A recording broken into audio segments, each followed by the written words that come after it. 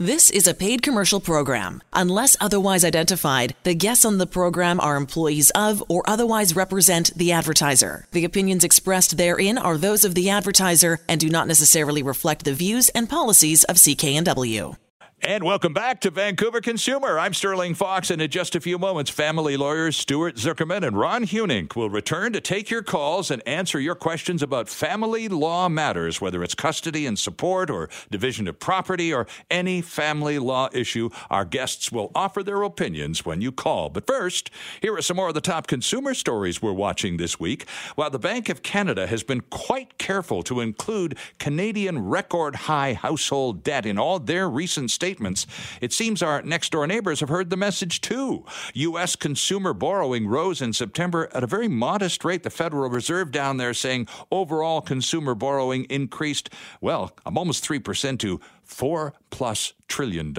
Student and car loans up a bit, credit card debt down. Americans are spending at a solid pace, but in recent months have relied less on borrowing. Steady, modest income growth has enabled consumers in America to shop more while also stepping up saving. A separate government report showed that spending rose in September and incomes increased more, so the savings rate went up to 8.3%, the highest in 6 months. And here in Canada, the savings rate is very disappointing, with some provinces reporting savings rates near zero. Consumer borrowing is also closely watched for signs about the strength of consumer spending, especially at this time of year. This all connects to that story last week about how many of us are planning to spend less this holiday season. Well, by now you probably heard a ban on the sale and use of consumer fireworks could be in place across Vancouver by 2021. City councillors voted on Tuesday in favor of a motion to prohibit fireworks, but the ban will not completely snuff out all the colorful, noisy displays around town. Staff will prepare a report on implementing the ban, but it has to include exceptions and exemptions for things like Chinese New Year and Diwali or our celebration of light every summertime. Vancouver's current regulations limit fireworks sales to permit-holding adults in the week leading up to Halloween. And fireworks can legally only be set off on October 31st. There's a law that's closely followed, huh? One councillor unsuccessfully argued the ban will force fireworks sales underground and may actually raise enforcement costs. But he was outvoted as the majority looked at a $360,000 damage tab for this year alone and decided to go for a fireworks ban effective 2021. Airbnb said this week it collected and paid more than double the provincial sales tax the government expected in the first year of the agreement between the two. The province said, we should do about $16 million in tax from the homeowners. On Wednesday, the company said it sent the province almost $34 million. So it's not clear whether the number of Airbnb rental providers is increased or the number of visits to them is increased, or perhaps even both. Airbnb said it also collected and paid over $9 million in municipal and regional district taxes, which is passed on to promote local tourism. This amount also blew by the province's estimate of $5 million, which is raised by charging an up to 3% tax on Airbnb short-term rentals.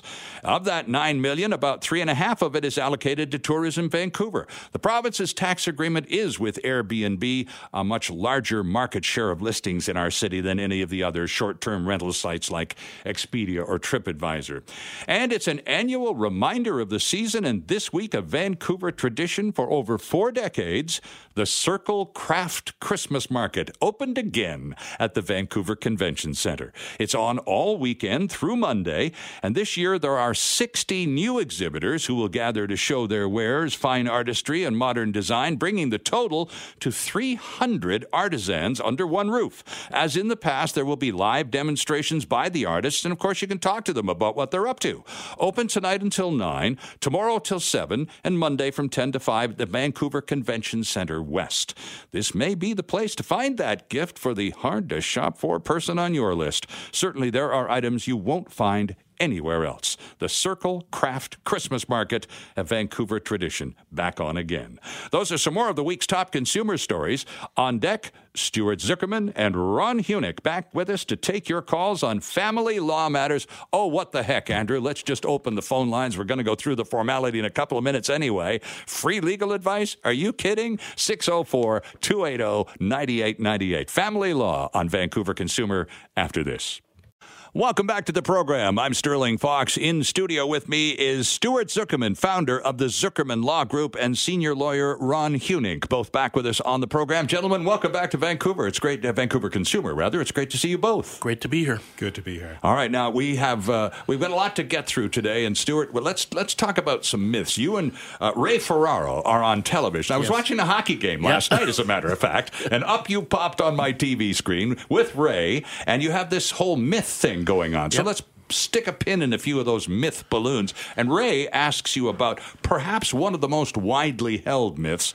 The law tends to favor women when it comes to custody issues. Right, and that is a myth. The law favors the best interests of the child, and the law favors the parent who has had primary care of a child up to the date of separation, such that that's where the myth arises, is it's most commonly the case that the mom, the woman, is the one who's home with the kid while dad is going to work during the week. And so because mom has been in a primary caregiving role, when the parties separate, mom tends to be in a stronger position to have primary care going forward. But if it was that dad was the stay-at-home dad and mom was working from Monday to Friday, then dad would be in the position to have primary care on separation. So it has nothing to do with the gender of the parent. It has to do with whichever parent was already in a primary caregiving role tends to have a greater role or more likelihood of having primary care post-separation.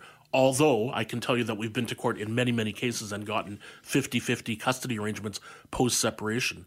But it is the fact with younger children that are not in school yet, where one parent is the stay-at-home parent, usually that parent continues in that role. Okay, now, so with that in mind, in terms of the gender bias involved in that myth, does the law favor women when it comes to spousal support along that same vein? Right. And again, widely held, yes, Stuart. It's widely held, and again, there isn't a bias in the court.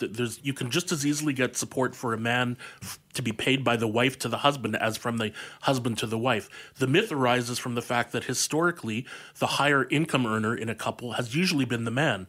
So you go back to the 70s, the 80s, the 90s, usually men were earning more than women, and so when the parties separate, it's the higher income earning spouse who will be ordered to pay support to the lower income earning spouse, so that both parties suffer a similar diminution in lifestyle, a similar adjustment to their, you have let's say the husband earns $100,000 a year and the wife earns $30,000 a year, so they've been living at $130,000 a year as a couple for many years. Mm-hmm. Then they separate. The husband's still earning $100,000, but the wife's only earning $30,000. Well, so the wife is dropping from $130,000 a year family budget to $30,000 a year. The husband's dropping from $130,000 a year budget to just $100,000 a year. So the husband has a very small diminution in lifestyle in that case. So he's ordered to pay spousal support to the wife. So her income comes up, his income comes down, and they both end up with the same economic suffering of lifestyle diminution that from the marriage to post-separation. So that's the idea, is that the higher income earner spouse is going to provide money to the lower income earning spouse so that they share the burden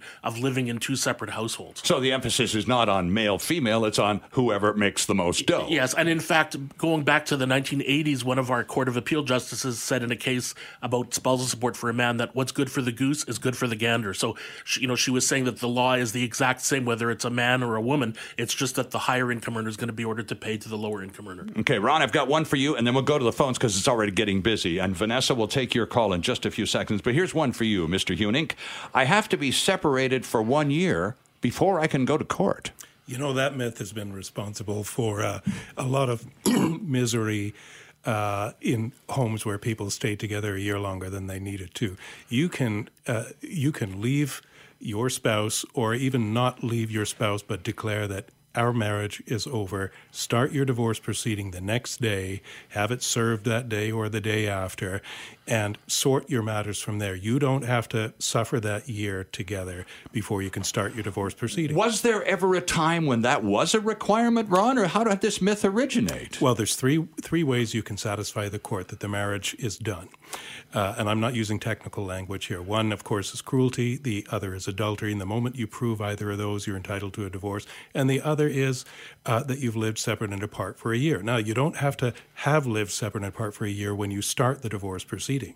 So you start it, and oftentimes you're going to be waiting a year to get a trial date. So you don't have to put up with that untenable situation for a whole year. You can start now. Okay, gentlemen, just before we get to our first call, in terms of the trial date, between the two of you, and you're both veterans with years and years, decades of experience, out of a ballpark average, Stuart, of the total number, say, of 100 divorce issues, cases that come before you, how many of those actually go to court versus how many get resolved in other ways? Very few go to court in terms of a trial. Certainly, in out of those 100 cases, there may be 30 or 40 or 50 that go to what are called chambers applications, where you go to court for an interim order on a temporary matter, such as custody arrangements, child support, spousal support. But that's not a trial, That's not a trial, right? No. And that those cases don't involve testimony; they involve affidavits. But in terms of a trial, the statistics I believe kept by the Supreme Court Registry are something like 95% of cases that are commenced in under the divorce registry do not proceed to trial. So only about 5% of the cases that are filed actually proceed to a trial. Well, even knowing that math is kind of a bit of a myth buster, too, because I think, Ron, the impression is everybody goes to court and dukes it out, and that's just not the case at all. You've hit the nail on the head. Right. Let's go to the phones. We'll start in Burnaby. Vanessa, thank you for waiting, and good afternoon. Hi, I have a question. My spouse and I always had separate finances. During the marriage, I purchased expensive ring, and now that we are separated, my spouse wants half of the ring. Oh, right.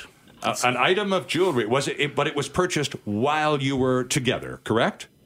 That is correct. Yeah. Okay. All right, Stuart. So there is recent case law on this topic, that just a decision that came out in August of 2019, although it does cite prior cases from 2015. And under the old act, prior to 2013, usually we would have said that jewelry bought as a gift for either spouse during the marriage would not be divided between the spouses. Right. But under the new act, gifts from third parties can be excluded from division. So if you got a gift from your mother-in-law of a ring as a birthday present or something like that, you can exclude that from the family pot when dividing. But if the spouses themselves gift jewelry to each other, or they themselves during the marriage buy jewelry for themselves, it's going to be thrown into the family pot. So the case that just came out that I have a copy of with me, because I did intend to talk about it today, is a case where the husband bought jewelry for the wife during their marriage from a government website that was quite expensive. And then when his birthday came around, she encouraged him to buy a Rolex watch for himself from the same website for $17,000. And he did that. And then they separated some years later. And she said, I want half of the value of that Rolex. And he said, I want half of the value of your engagement ring and the gold that we bought you. And the court said, all of the gifts between the spouses are part of the family pot and are subject to a 50-50 division. And the judge ordered that if they couldn't agree how to divide it, then they would get it appraised, and they would have to pay each other half of the difference between the value of their jewelry. So the answer to Vanessa is that whether you bought the ring or whether your spouse bought it for you as a gift, it's common property. The presumption is that it's common property. That is subject to the possibility of evidence that convinces the court that the piece of jewelry was an absolute gift. So if there's evidence that a spouse bought a gift for a spouse and said, this is yours absolutely, I'll never seek a piece of it, it's always yours no matter what happens to us, that's a gift, and the court can say that's not going to be divided. But the general rule, the starting rule, is going to be that all the jewelry of both spouses, including the engagement rings, is in the family pot. Well, this is new, isn't it? Different stuff. Vanessa, interesting call. Thank you for that. Linda in Ladner is up next. Linda, thank you for waiting. Welcome to the program. Thank you. Go ahead to our lawyer guests, Linda, please. Okay. With what you had said about separation and divorce, if the 1 year of separation has already happened and the paperwork for the divorce has been filled out by both parties and it's consensual, what happens next? Does the paperwork just go in someplace, or do you send it in, or what's the next step? Well, I'll take this one. It's all do it yourself. In terms of the government isn't going to do anything for you, so you can hire a lawyer to do it for you, or in your case, it sounds like you're doing a joint divorce. Is that right?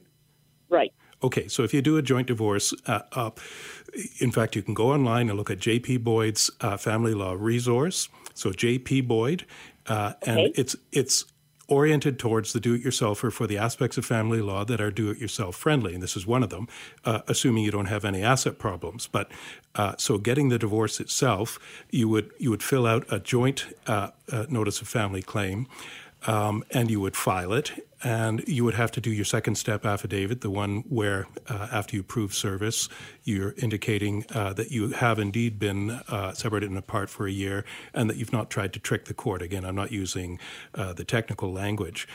Then you file it in the registry. And that if you have children, that child support has been adequately absolutely provided. Right. If you have children, that means extra paperwork, but it's not insurmountable.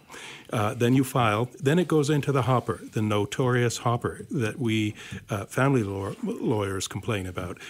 It can take several months for the Supreme Court to turn around your order. If you have something that is emergent, for example, you've already committed to remarrying, and the purpose of remarrying is because you're doing for example, a test tube pregnancy. Pardon me for not having the technical language on that, but you're doing that, and you're just on the cusp of getting to the age where you don't qualify anymore. And I say this because I actually had this arise, but there's, in one case, there are other aspects. But if you have an emergency where you have to have your divorce by a certain date, then you can get yourself out of the hopper. But otherwise, you're in the hopper, and you're going to wait anywhere between several weeks and several months before you're notified that your divorce order has been processed. And sometimes that can be as long as 6 to 8 months, depending on the registry that you file your divorce in. So you will find if you file in Vancouver or New Westminster, you'll wait longer for your divorce order to be processed than if you file in the Chilliwack Supreme Court Registry, which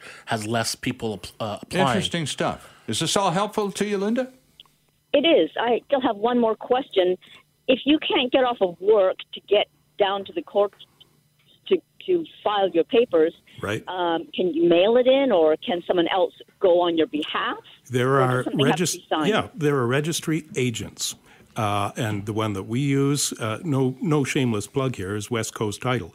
But there are many of them. You just Google Vancouver court agents, and there will be a list of anywhere from 5 to 10. They're all good. And they can officially represent your interests and all that sort of thing. You give them your documents, they file them. Linda's talking, and you were talking about a DIY, a do-it-yourself friendly scenario, and you said this was one of those that is. So what is not? What typically is not a do-it-yourself friendly relationship breakdown scenario, Stuart? Well, anytime that you have a dispute, whether it's over assets, over debts, over child support, over who's going to have primary care of the children, over what the visitation schedule will be, any of those issues, possession of items in the home, how to divide bank accounts or RRSPs, anytime you have any of those disputes, you're not going to be able to file an uncontested divorce because you have those issues. You could do it once you've executed a separation agreement and resolved all those issues, but otherwise you're going to be in a contested divorce rather than uncontested. Okay, so and it's that line, Ron, the line in the sand between doing it yourself and no, this is not a DIY friendly.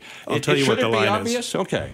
If you're in doubt, come on out. Get some, speak to us. We'll tell you whether it's a DIY or not. Okay. Our guests in studio, friends, Stuart Zuckerman, the founder, and Ron Hunick, senior lawyer with Zuckerman Law, with offices in Surrey and Eeltown occasionally, and online at zuckermanlaw.ca, ZUKERMAN,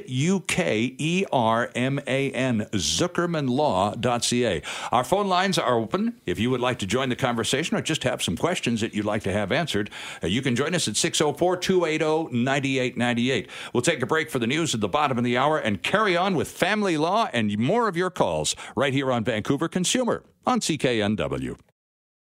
Welcome back to the program. It's Sterling Fox with Stuart Zuckerman and Ron Hunink from the Zuckerman Law Group. Family law matters on the table for discussion. The phone lines are open, 604-280-9898. We're busting a few myths as we progress through the hour. We've done a few already. And Stuart, here's another one that's, again, this is all widely held stuff. People talk about this over a beer in the bar. For example, if the home is in my name as opposed to joint title, I get more. Yeah, that's a myth. The division of equity in a home, it doesn't matter whose name the property is in. The presumption is that the parties have a 50-50 interest in the increase in equity from the date of cohabitation or marriage to the date of separation. So if the home is in your name because you owned it before you met your spouse, right, then yes, you will get more because you will get 100% of the equity that existed in that home on the day before you began cohabitation.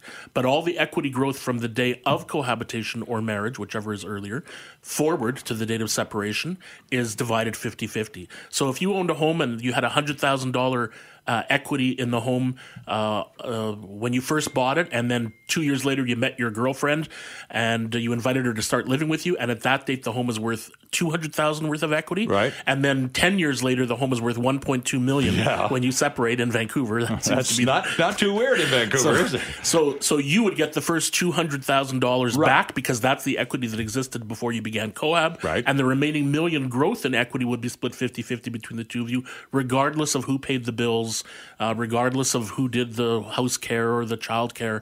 The presumption is 50-50, unless the court finds that to be substantially unfair for one reason or another. Interesting stuff. Here's one for you, Ron Hunink. If a common law spouse gets less than a married spouse. Well, a long time ago that was the case, and the time is before March of 2013. Ever since then, we've had the Family Law Act, and the Family Law Act treats common law spouses exactly the same as married spouses, so that's a bust. So, but before 2013, there may have been a grain of truth to it, but no, not since. There certainly was a grain of truth because there weren't statutory rights, in other words, rights that our lawmakers gave to parties. And it was also so difficult in terms of proving your case previously that most people gave up before they started. And we advised them to give up before they started because it was going to be very expensive. And in many cases, this was before our big real estate boom that we've had now, it just, even if they were to get everything that they were entitled to under the existing law back then, it would cost probably it would cost more in legal fees than your return. But now the law is treating common law parties exactly the same as married parties. And the thing that you need to satisfy is you need to show that you've been living together in a marriage-like relationship for 2 years or more. Okay, so that's what common law means. Okay. In order to be a common law spouse, you have to have been together for 2 years or more in a marriage-like relationship. Okay, and then once that is ascertained, then for all intents and purposes going forward, you're treated like a married person. Correct. Interesting. Here's one for you, Stuart. Only one exception on that. You can't get divorced. Oh, of course. Of course, but there's still, when common law couples break up, there's still division of property issues. Absolutely. So how do you handle that, Ron? If you're in a situation which is a long-standing common law relationship that goes sideways eventually, and there are assets and other issues that are common and need to be resolved, and yet there's no divorce possible. How do you resolve it? Well, even for people who are married, we will usually start their proceeding under both the Divorce Act, that's federal legislation, and under the Family Law Act, which is provincial legislation. Okay. There's overlap on the support issues, overlap on the kid issues. Divorce Act governs divorce. You can't get divorced under the Family Law Act. Right. And Family Law Act governs division of assets and division of debts. The Divorce Act doesn't touch it. Okay. So if you're common law, we would just bring a claim under the Family Law Act and not under the Divorce Act. Gotcha. Okay. If I have the kids 50-50, then I will pay less child support. So that is not a myth. That is true. Interesting. If parents have children 50-50, so in Canada, there's something called the Federal Child Support Guidelines, and for each province there's a table, and the table says if your income is X dollars, then you pay X dollars per year, then you pay Y dollars per month in child support. So for example, let's say your income is $50,000 a year, the child support might be around $550 a month, and let's say your spouse's income is $30,000 a year. If you have the kids 50-50, if you didn't have the kids 50-50, you'd pay that $550 a month. But if you have it 50-50, then she owes you child support as well. So her child support at $30,000 a year might equal $300 a month. Sure. And yours is $550. So the difference between the two is $250. So you'd pay the net amount per month to her. Instead of paying $550 a month, you'd pay only $250 a month, recognizing that the children are divided equally between your households. Interesting. So that one is not a myth. That's correct. Okay. Well, Ron, is this a myth or not? If I move out before a settlement, I will be at a disadvantage. It is not a myth. It is the truth, but not because of the law. And this is one of the things that a lot of people get into trouble with. They come to our offices 2 or 3 or 4 months later after they've already moved out, and they don't realize that they've thrown away an important bargaining chip. People split up for a reason. They don't want to be together anymore. Right. They don't want to be in the same space. That's a good bargaining chip. If you happen to move out and you're gone for a few months, you've lost that bargaining chip. There's nothing that prevents you from asking the court to order the house sold, for example, so that you can split your assets. But then you're the one who has to pay for a lawyer to go to court and get that order, and your spouse is sitting in the house saying, make me. Mm-hmm. So it's an important bargaining chip on assets because once you got a free bargaining chip, you can bring your partner to the table and get a fair result at lower cost. It's also very important in relation to kids. Kids have, in many instances, a lot of inertia. They love you both, but they love their home too. Sure. And that's what tips the balance. And who the children live with, predominantly, or whether it's 50-50, is not necessarily all determined by the children's wishes. But once they get to a certain age, they get a certain amount of traction. But even without that, if you're the person who's moved out and you've just moved out to a bachelor suite or a one-bedroom place or something like that, your spouse is going to say, well, that place isn't okay for our kids to spend overnight. Sure. And that may or may not gain some traction with a judge. So again, you've thrown away an important bargaining chip in relation to your children. But, Stuart, this is so hard because people leave at a height of a crescendo of emotions. Yes. And I'm out of here. I'm going back to mom's. I'm never going to live with you again, blah, blah. And that's part of the breakup is the actual departure from the residence. It does often happen. And you're suggesting as a strategy that's very poor. Yeah, we typically, if someone calls me and says I'm about to break up or we had a fight this weekend and I moved out, I say my general advice is move back in until we've had time to sit down and work out a deal on when the house is going to be listed for sale and who the agent's going to be and how you're going to divide things and what the child schedule is going to be. Because if you don't have those things agreed and you just move out, you're definitely putting yourself at a disadvantage. Interesting stuff. Really interesting stuff. Back to the phones. Really, the difference there is between having to go to court and not having to go to court. Right. Okay. And, of course, you don't think about that in the heat of the moment. I'm out of here. That's all. And it's been building for months, and all of a sudden the moment arrives, and boom, there's a theatrical departure, and away you go. Back to the phones. Sam in Vancouver. Thank you for your patience. Hello. Hey, no problem. Hi. Go ahead to our guest, Sam, please. Oh, hi. So my question is, so me and my ex broke up 2.5 years ago, and he had racked up 2 credit cards, not too very much. We're talking probably maybe $10,000 here, which I was not aware of, and they're in his name only. Other than that, we don't own a house together, and he has a vehicle which he paid for. I have a vehicle which I pay for, and I just wanted to do a non-contested divorce. Okay. But he keeps arguing that there's all these division of assets and debts, and we don't really have anything together except for, I guess he thinks I owe for these 2 credit cards. Ah. Now, I've heard it, people, or maybe I've read it somewhere before that, the judge will consider not dividing things evenly if it would be unfair to do so. And my question would be, is that something that I could argue in that situation, since I didn't know about the 2 credit cards, and they are likely, if the receipts were to be pulled, not spent on anything household related, but rather like guns and ammo for himself and toys that he bought for himself, which I did not take with me when I left. Well, you've given me the ideal scenario there to get the actual result that you're looking for. And if you had come into my office, I would tell you, commence your divorce proceeding. Don't ask for anything else. I'm going to take a wild guess that one of the reasons your husband has got into this kind of debt is that, well, he's not a careful personal manager. Exactly. Okay, so Yeah. he's not going to carefully manage whether he watches the clock for the 2-year mark after you divorce, because if you're only claiming a divorce, he may seek some legal advice. The person may say she's only seeking a divorce. That's all. You don't have to do anything. You'll get your divorce. You wait your 2 years. You're scot-free. If, however, he files a defense and a counterclaim, in that counterclaim he might ask that you pay half the debt. You've got a fact pattern there that resolves it. In first instance... So Linda's not on the hook for any of this stuff? Well, in the first instance, she is.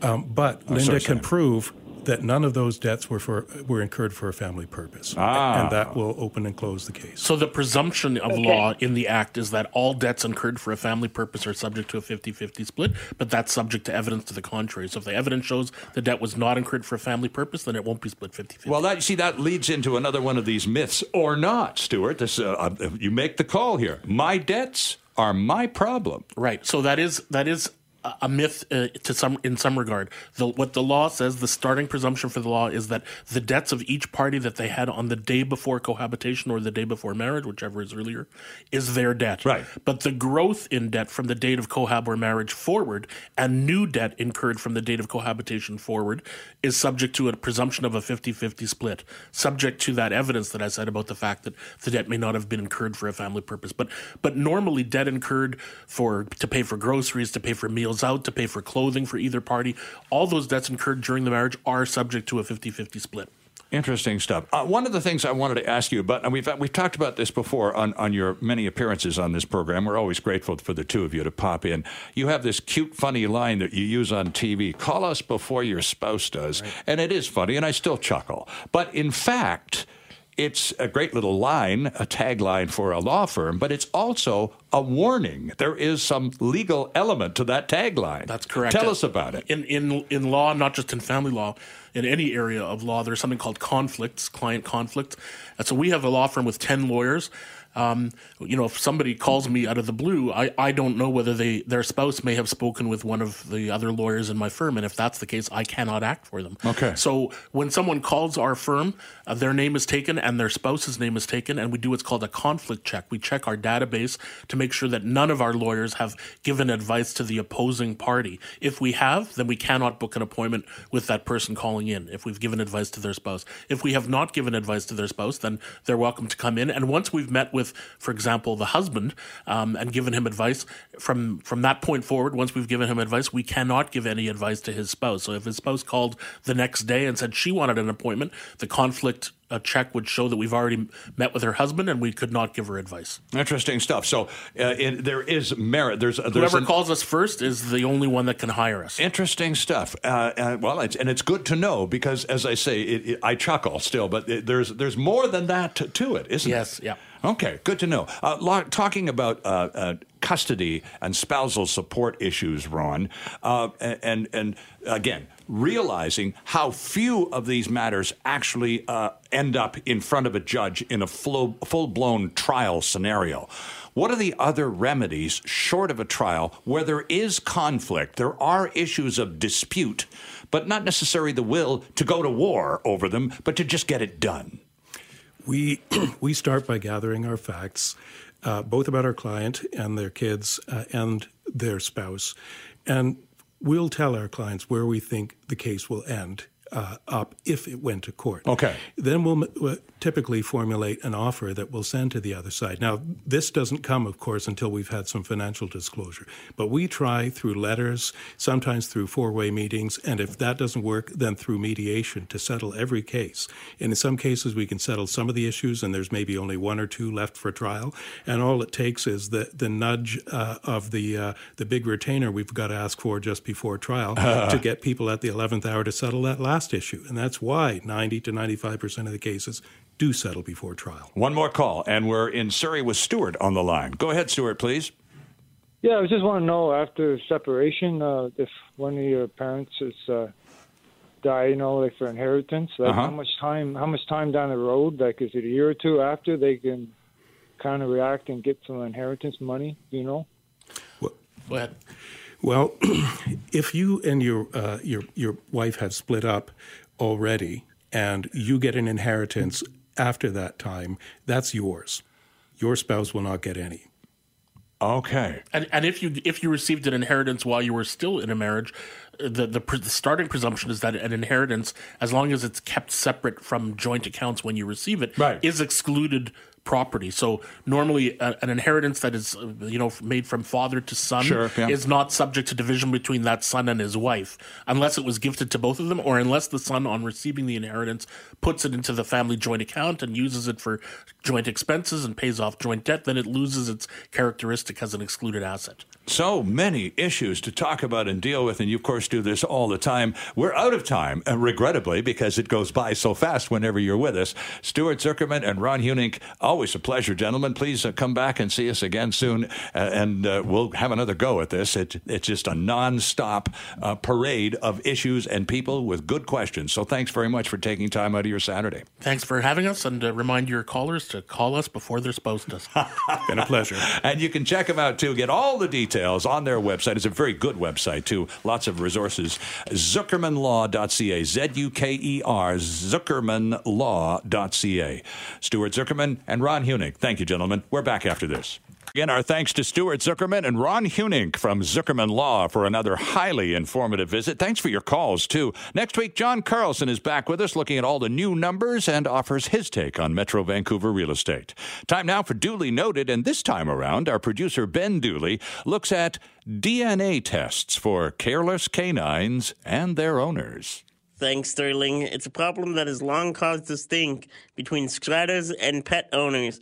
How to crack down on those who don't pick up their dog's waste. Now Strata in Burnaby is bringing in a Toronto-based company that uses DNA to pinpoint problem pooches. Poo Prints Canada has set up shop at the Affinity in the 2200 block of Douglas Road. Their mission to collect a DNA sample from every dog in the building. The Strata's amended bylaws require those samples to be collected with the building manager present, with owners on the hook for a one-time $60 registration fee. Once those samples are collected, the Strata can use them to match any poop left behind by an owner in order to levy fines. Here's Poo Prints Canada President Gary Bradamore. Everything is sent to our lab, which is in Knoxville, Tennessee, where within 2 weeks you have DNA specific to that dog. Any penalties against the offending owner would be made up of cleaning costs and administrative fees incurred by the building, along with the cost of sending the sample and getting the results, he added.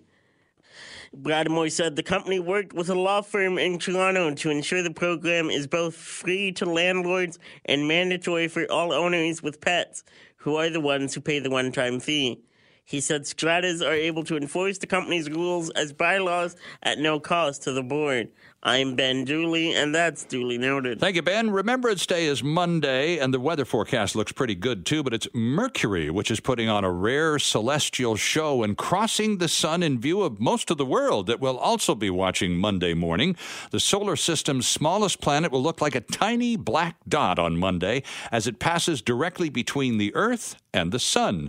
Unlike a couple of years ago, Mercury will pass almost dead center in front of the sun. This is about a 5.5-hour event. It'll be visible, weather permitting, in eastern USA and Canada, and the rest of North America, including the West Coast, will catch part of the action. So cross your fingers and hope for decent clear skies on Monday morning. Should be visible between 4:30 and 10, and be careful, too, as telescopes or binoculars with solar filters are recommended. That is our program for today. Again, our thanks to both our guests, Angela Calla, and also in our second hour, Ron Hunink and lawyer Stuart Zuckerman. And thanks for all of your calls. I'm Sterling Fox. Thanks especially also to Ben Dooley and Andrew Ferreira, the team behind Vancouver Consumer. And we all hope you'll join us again next Saturday afternoon at 2 o'clock for another edition of Vancouver Consumer, right here on CKNW. The proceeding was a paid commercial program. Unless otherwise identified, the guests on the program are employees of or otherwise represent the advertiser. The opinions expressed therein are those of the advertiser and do not necessarily reflect the views and policies of CKNW.